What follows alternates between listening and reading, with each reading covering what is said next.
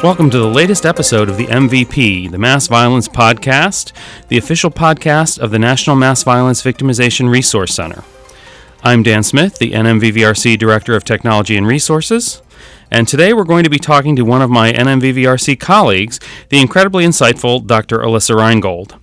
Dr. Reingold is Professor of Psychiatry and Behavioral Sciences at the Medical University of South Carolina and the Director of NMVVRC's Preparedness, Response, and Recovery Division, and she's one of the country's leading experts on traumatic grief. And that's what we're going to be chatting about today, traumatic grief, what it is, how it's different from other kinds of loss, and what we know about how to help people who are suffering from it. Welcome, Dr. Reingold. Thank you, Dan, for having me. My pleasure. It's always exciting to talk to someone who knows pretty much more than anybody else in the country about a topic, and so that's kind of exciting to me. So let's sort of introduce the concept of grief and traumatic grief. But I kind of want to start by differentiating it from other kinds of loss, right? Because most everyone is going to experience the loss of a loved one at some point.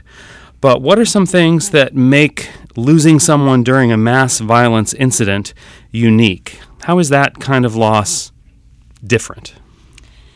Well, sure. There's actually lots of reasons why it's different. One being the sudden nature of the loss, the violent nature of that type of death, the volition or the intent to harm. Mm-hmm. So the willingness that somebody with volition came and killed my loved one for whatever reason, mm-hmm. That we often don't really understand. Having the media and public view around this type of loss also makes it a little unique. Mm-hmm. Different, say, if my grandma B passed away, mm-hmm. I don't usually have media and community attention looking at me during that type of loss. That would be pretty unusual, yeah. The justice system is another area that makes it unique and different. For some mass violence events, the justice system is involved if their perpetrator is arrested and have to go through that process, mm-hmm. which for some then they'll have to relive a lot of what occurred to their loved one and what happened a year or 2 years down the road. Or every time they turn on the news and the story is covered. Yeah. Then other feelings that sometimes go along with sort of that violent nature of loss and the traumatic nature of death that aren't typical for sort of normal, and I say normal very loosely, grief mm-hmm. reactions, fear of future harm of oneself or other loved ones by mass mm-hmm. violence events. So there's other triggering events that can occur to bring up those symptoms or those emotions all over again. Mm-hmm. Anger, I think, is very common. I was going to ask about that, yeah. And then the risk of developing, I think, more significant problems beyond just grief response. Okay. So, and is that where the phrase traumatic grief comes in? That sort of, or I mean, I guess I've heard traumatic grief as a phrase tossed around a lot. But before we talk about traumatic grief, maybe let's just talk about grief. Mm-hmm. When we talk about grief, are we talking about an emotion? Is grief somehow a disorder? Or a normal reaction, or is it somewhere in between? So grief is actually a normal response to losing a loved one. Mm-hmm. So everybody at some point in their lives are going to experience grief mm-hmm. if they've loved somebody, mm-hmm. which hopefully most people in this world love other individuals. Hope so. Yes. And so therefore, everybody's going to grieve at some point in their life that that's kind of, we live and we die. Mm-hmm. And so it's a normal reaction. It's not an emotion. It's sort of, grief is a constellation of emotions, thoughts, responses, physical reactions to losing a loved one. Okay. And so it's normal. We all will experience it, but people may experience it in different ways. Okay.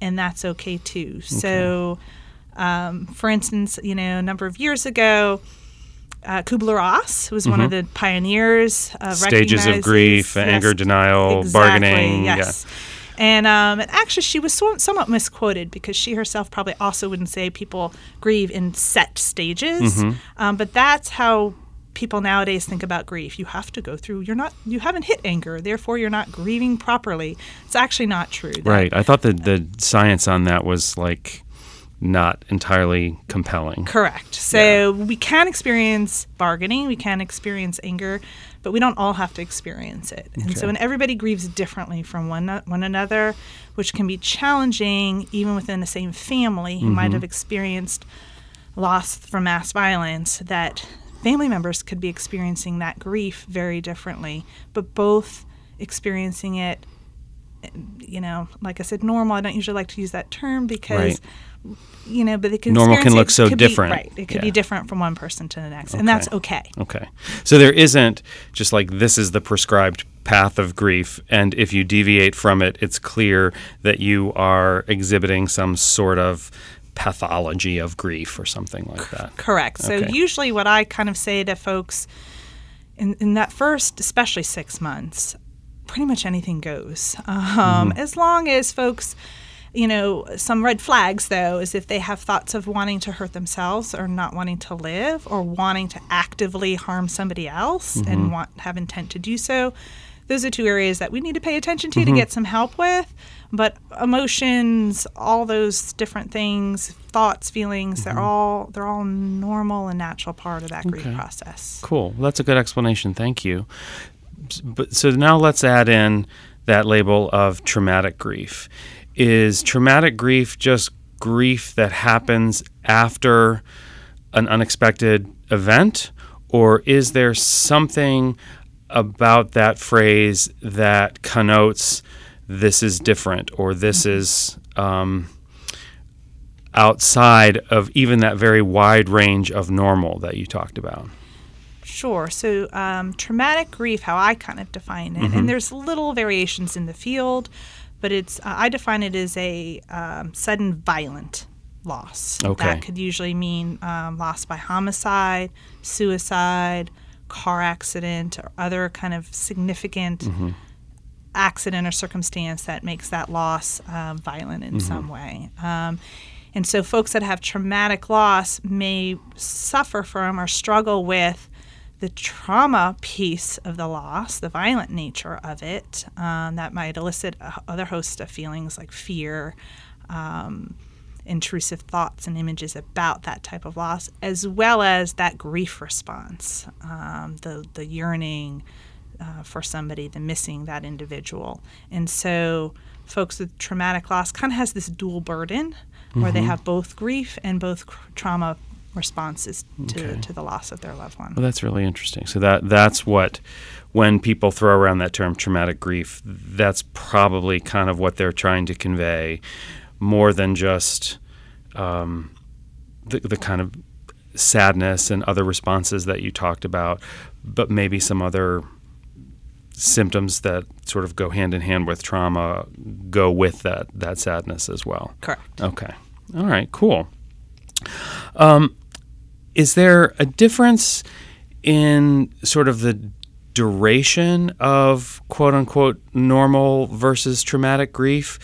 If someone experiences a loss suddenly and unexpectedly, are they grieving typically for a longer period of time? Is it slower for them to heal? So we actually need probably more research in this area. So just putting a plug on that. But from some of the research that's currently there, that's been done in the past decade, shows that traumatic types of loss, for those grievers, that typically it usually lasts a little bit longer, more intense, a little bit longer. So if I were to, like I mentioned, lose my grandma B, be at old age, I still may be grieving for her, and the research kind of shows for natural loss that recovery is after about 6 months is when you see people kind of getting back their new sense of normal. For traumatic grievers, it's usually much more extended. It's a year to 2 years out that folks report having that new sense of normal. So it can be much more protracted. Okay. I mean, and I guess in some ways that makes sense. I mean, you've sort of talked about traumatic as a contrast to natural, and I know that psychologists in general aren't comfortable throwing around Right. labels like Yeah. normal, natural, all Yeah. that kind of stuff. But in a situation where there's traumatic grief, it sounds like the person who's going through that has more than just the loss to try to resolve. There are kind of the other issues, the feelings of safety, feelings of unexpected and unwanted reminders popping up that may reopen wounds and things like that, or cause other emotions to pop back up. Yes, exactly. Okay. All right. Cool. So, from a perspective of a helper, what? And I guess first, before we get into talking about professional help, are there self-help things that people who suffer a loss in a mass violence kind of situation, are there things that we know work or that you recommend for folks who are going through this traumatic grief reaction to help them manage their reactions to try and move them down the road to recovery a little bit faster? Yeah, I think there are some things. Again, everybody kind of grieves in different ways, so what works for one person might not work for another person. I think one of the biggest things is to have some compassion first for oneself, and that it's okay to experience all those emotions. It's okay to feel sadness and anger and confusion all at the same time. So I think just having some compassion that is okay, that there is no one right way to grieve, and recognizing that, to have patience, because it is going to be a long road and a long journey to figure out how to learn to live with carrying that grief along. So, people, hear from family members, oh, you need to move on, you need to get over. And those sort of words actually are not helpful, because it's not something you move on from or you get over. You have to learn to live with and carry that grief. And so I usually encourage folks to take small steps, break it down. They don't have to do great big things, but just small steps to figure out how to sort of bridge back to kind of learning how to live in a different way without their loved one, and trying to figure out what may give you meaning now.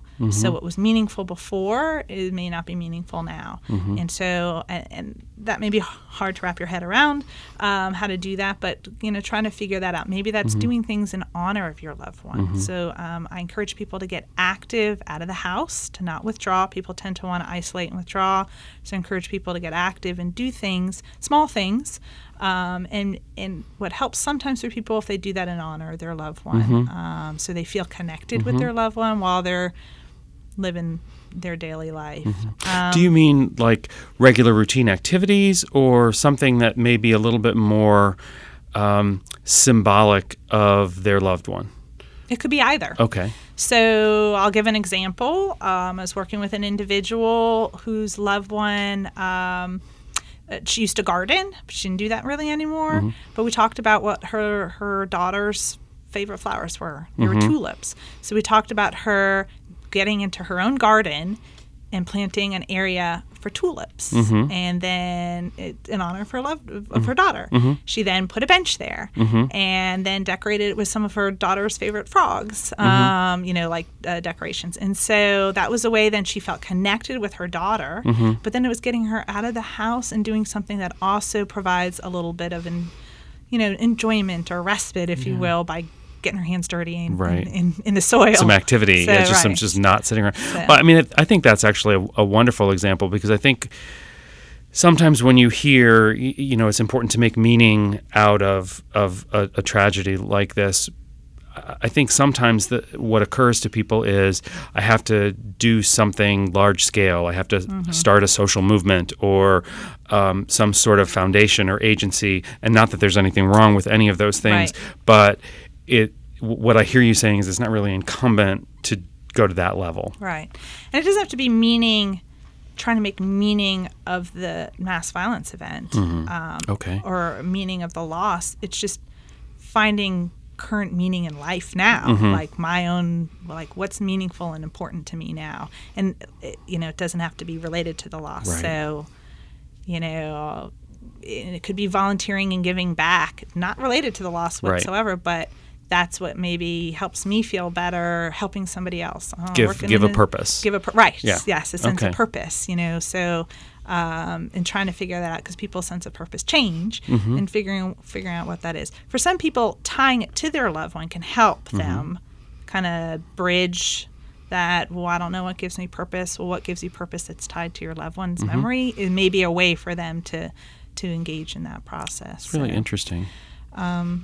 Other sort of things, there's a number. Someone might say, well, that's just too much for me. So there could be other things like, connecting with a support network may be helpful for some people. Some people like to share and connect and feel like they're part of a larger group or entity for support. Often for some people after traumatic loss, their support network with who they found supportive before might not be the same people who they might need to lean on now for support, and that might change, and that's okay.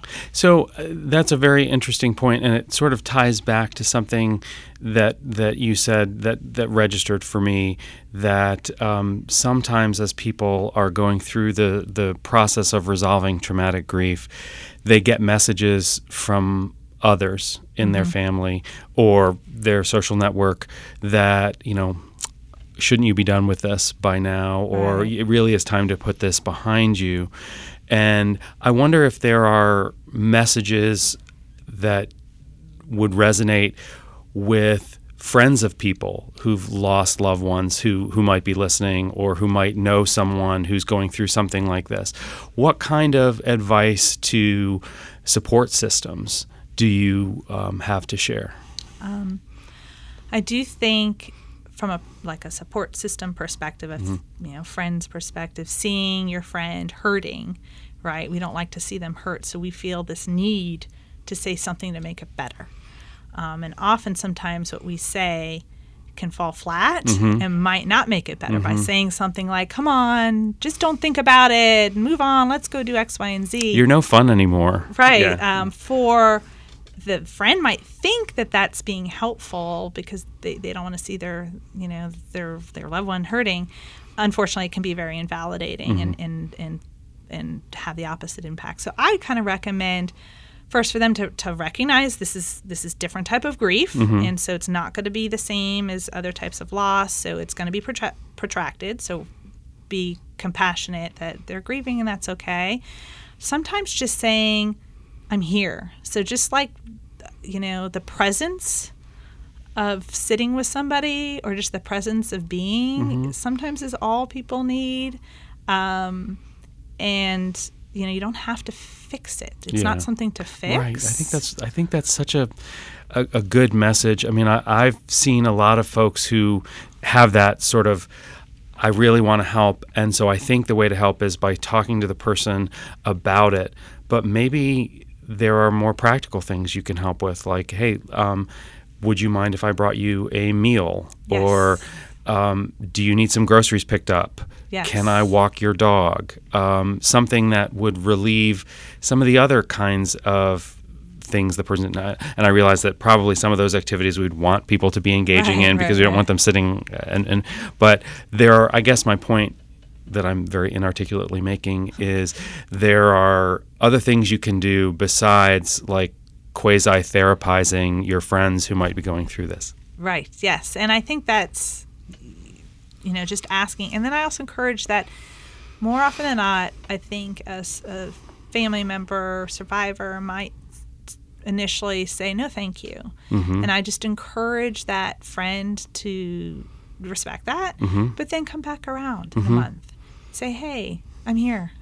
So it's not like a permanent rejection of just say, we are no longer let friends. Them come to me. I'd encourage that, gentle continuing to say, hey, I'm still here. Hey, can I bring you over some dinner? Would you like to go to the movies? If they say no, that's fine. And then a month later, maybe ask again. And so just that gentle encouragement and knowing that they're just here without judgment, I think is probably cool. One other thing I wanted to sort of try and find a way in to ask you about was about, we've talked mostly about grief as a kind of an adult experience here when an adult loses a loved one. Are there differences for when the person who experiences the traumatic grief is a child, a young person? Does traumatic grief look different in the young or anything like that? So kids can experience traumatic grief as well. Depending developmentally on their age, it might come across a little different. So you might see younger kids demonstrate some of their thoughts or feelings. They're not going to verbally sit down and tell their parents, I'm feeling kind of confused and angry right now. So they have a hard time verbalizing what their emotions are. You may see it in play, perhaps come out, or in physical symptoms. They may complain of their stomach hurting more or headaches, and so they may express it a little differently because they don't have the words to describe it. But they also often are still struggling themselves with some of that loss. I think often as adults, if a child's not talking about it, we think that adults think that maybe they're not thinking about it, or they don't want to raise the topic themselves because they're afraid that they're going to upset the child, when in fact kids are if they've experienced a traumatic loss, they're thinking about it. They just probably aren't verbalizing it. And so I do encourage adult caregivers to not avoid the subject with kids because it's there, and to figure out ways to be able to talk, give kids language that they can, share what's going on, but not like dance around. The parent shouldn't or caregiver shouldn't dance around this issue with I think that's gloves on. I think that's just. As a kid person myself, I just think that that's such great advice. When we talk about other kinds of trauma, parents are so often reluctant to bring it up and to talk about it with their kid for fear that, I may not be equipped to handle what comes up, or I don't want to suggest to the kid that this is something that they should be thinking about. But I think sometimes what's missed there is when the parent doesn't bring it up, sometimes the nonverbal message that sends to the kid is, this is not something we talk about. This is not an okay thing for us to bring up. So if you've got thoughts and feelings about it, keep them to yourself. Exactly. So being able to broach the subject and offering kids some control of some choices that they can be participating in, I think can be very helpful for kids too. So if you're planning any memorial type events or activities that's in honor of their loved one, ask them their opinion, get them involved in some of those decision-making processes that they can feel like they have a sense of control too. Are there any, whenever you're talking about grief and loss, it seems like there are sometimes religious or cultural issues that come up about how different belief systems related to death and possibly the afterlife might factor in. Is there any research yet about traumatic grief and sort of different cultural viewpoints? That's a really good question. It just occurred to me. I'm not as familiar in the research.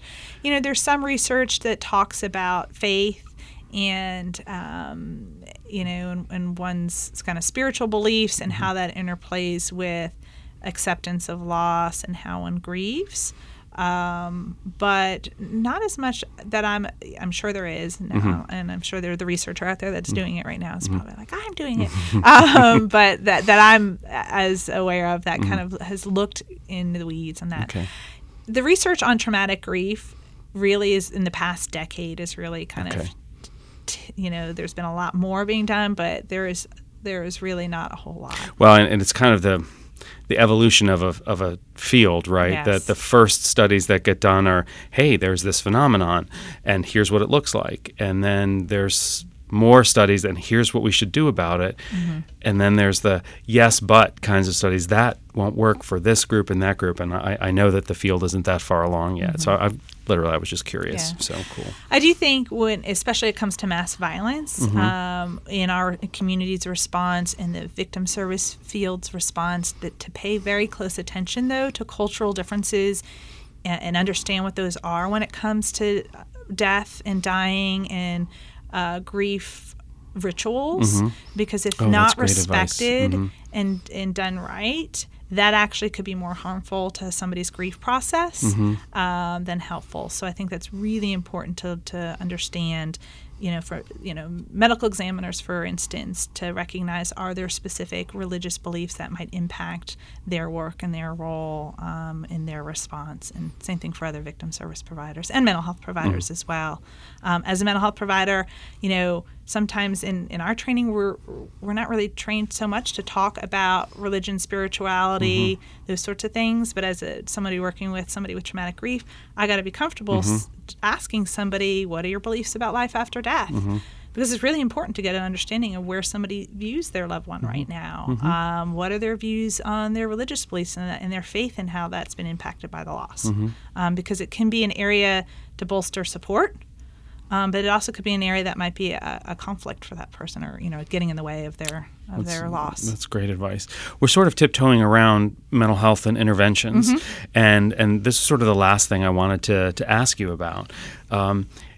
Are we at a point yet in the research where we know about how to help someone who maybe has tried some of the self-help things that you've suggested, but isn't really making a lot of progress? Are there some tried and true interventions for folks who are going through traumatic grief?